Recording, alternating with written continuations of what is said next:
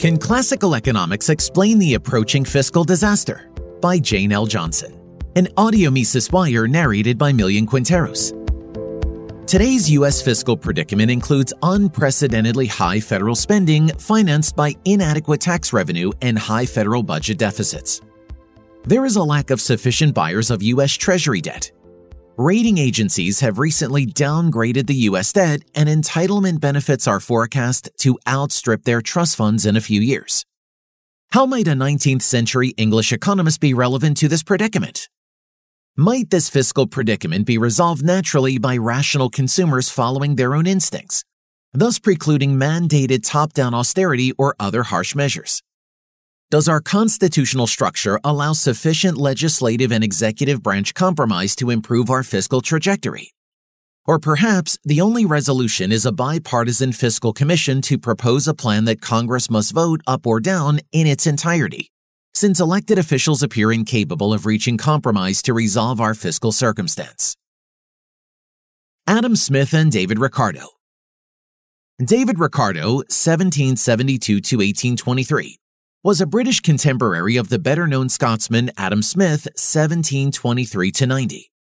Both men were products of their time when liberal Enlightenment concepts saw the flourishing of individual liberty, self-governance, reason, natural law, and a separation of church and state. These 18th century liberal concepts spread across the Atlantic, inspiring the American Declaration of Independence and the U.S. Constitution, and remain the guiding principles of our country. Smith is remembered for his book, An Inquiry into the Nature and Causes of the Wealth of Nations, published in 1776 following his earlier less-known work, The Theory of Moral Sentiments. He considered himself a moral philosopher, never claiming to be an economist. In fact, there was no discipline known as economics at that time, but he is now commonly considered one of the founders of the discipline. He is perhaps best remembered for his invisible hand metaphor, which posits that consumers and producers following their own self-interest create a positive outcome for the entire economy.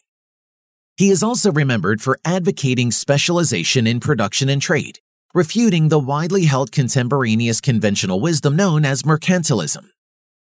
Ricardo, a London stockbroker whose family had earlier emigrated from the Iberian Peninsula, published his major work On the Principles of Political Economy and Taxation in 1817.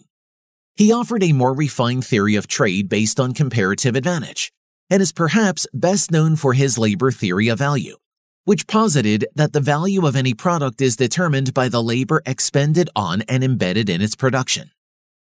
The significance of this Ricardian labor theory of value cannot be overestimated, since Karl Marx lifted it wholesale when sitting in London's British Museum writing his Communist Manifesto, published in 1848.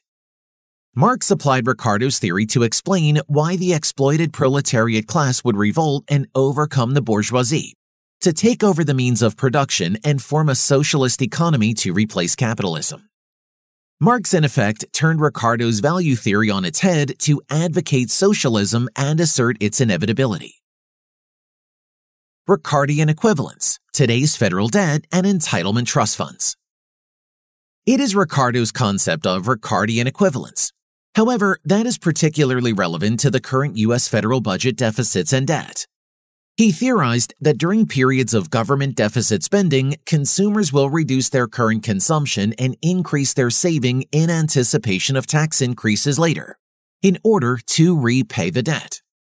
Thus, consumers are smart enough to perceive the equivalence between today's taxation to finance government spending and later taxation to repay government debt, realizing that their choices are tax me now or tax me later. The applicability of Ricardian equivalence can be extended to the impending insolvency of Social Security and Medicare trust funds. If equivalence is operative, consumers should voluntarily increase their own retirement saving in 401k defined contribution plans, which have replaced traditionally defined benefit retirement plans. And indeed, such a retirement savings shift has occurred over recent decades, in part responding to employers matching contributions. Does Ricardian equivalence actually work? Ricardo himself later questioned whether his equivalence notion would reduce current consumption as he had originally theorized. Were he alive today, he would question how American consumers continue spending, often amassing sizable credit card debts while the federal government runs large budget deficits, since this consumer behavior appears to defy his own equivalence paradigm. Today's economists have long attempted to assess the validity of Ricardian equivalence with little consensus. Harvard macroeconomist Robert Barrow has defended the notion, but no one has uncovered a demonstrable relationship between deficit spending and consumer saving rates. Still, the relationship appears intuitively appealing. Why equivalence may not work as Ricardo theorized. One can imagine several possible explanations for consumers' continued spending in the face of unprecedented federal spending. Perhaps American consumers judge that they still have sufficient savings from the 3 large tranches of pandemic-related stimulus payments that totaled over $850 billion in 2020 and 2021. Or perhaps Americans simply don't believe that the federal debt can or will ever be repaid, or that it is even a significant matter, especially since they don't observe political leadership expressing concern about the outstanding debt or the unfunded liabilities of the Social Security and Medicare trust funds. Or perhaps consumers are influenced by the recent modern monetary theory, which asserts that sovereign governments with their own sovereign currencies can spend with impunity because they can always print more of their own currency to repay the debt. Or perhaps it's because there are today no constraints on consumer spending, either cultural or government-imposed. At nearly 100% of current gross domestic product, today's federal debt is the highest proportionate level since the end of World War II. But during that war, the nation imposed consumer rationing in order to keep inflation under control and to reserve sufficient supply for the war effort. Consumers were encouraged to be patriotic, save money, and buy war bonds.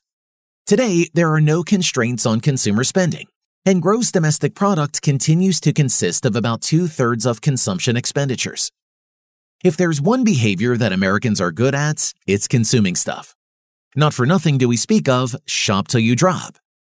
Or perhaps it's because Americans simply don't fully comprehend the extent to which their federal government is in hock, now $34 trillion. How quickly the debt has accumulated in the last several years, from $6 trillion in 2000, $13 trillion in 2010, and $22 trillion in 2019. And how much interest they pay on this debt, now nearly $1 trillion annually.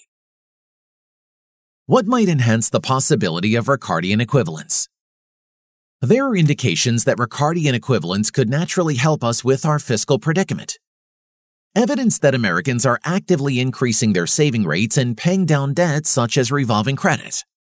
Evidence that Americans understand that entitlement programs such as Social Security, Medicare, and Medicaid comprise 2/3 of federal spending. Entitlements do not require annual congressional appropriations, whereas discretionary spending must originate in Congress.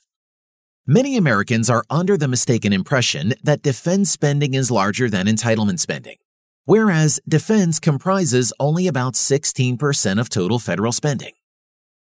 Evidence that Americans are making retirement and estate plans that include sufficient funds for them and their heirs to pay annual interest on outstanding federal debt, interest that currently runs as high as $1 trillion annually and is projected to increase over time. Economists of the 18th century may offer us concepts relevant to today's economic problems. Ricardian equivalence may help us understand and deal with our current fiscal predicament. Yet conditions are different from the assumptions in Ricardo's original work, and the principle may not readily apply to the current predicament.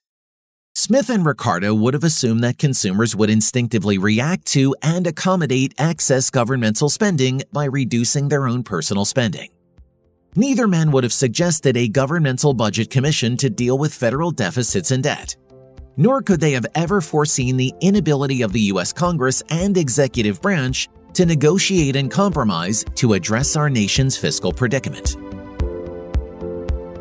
For more content like this, visit Mises.org.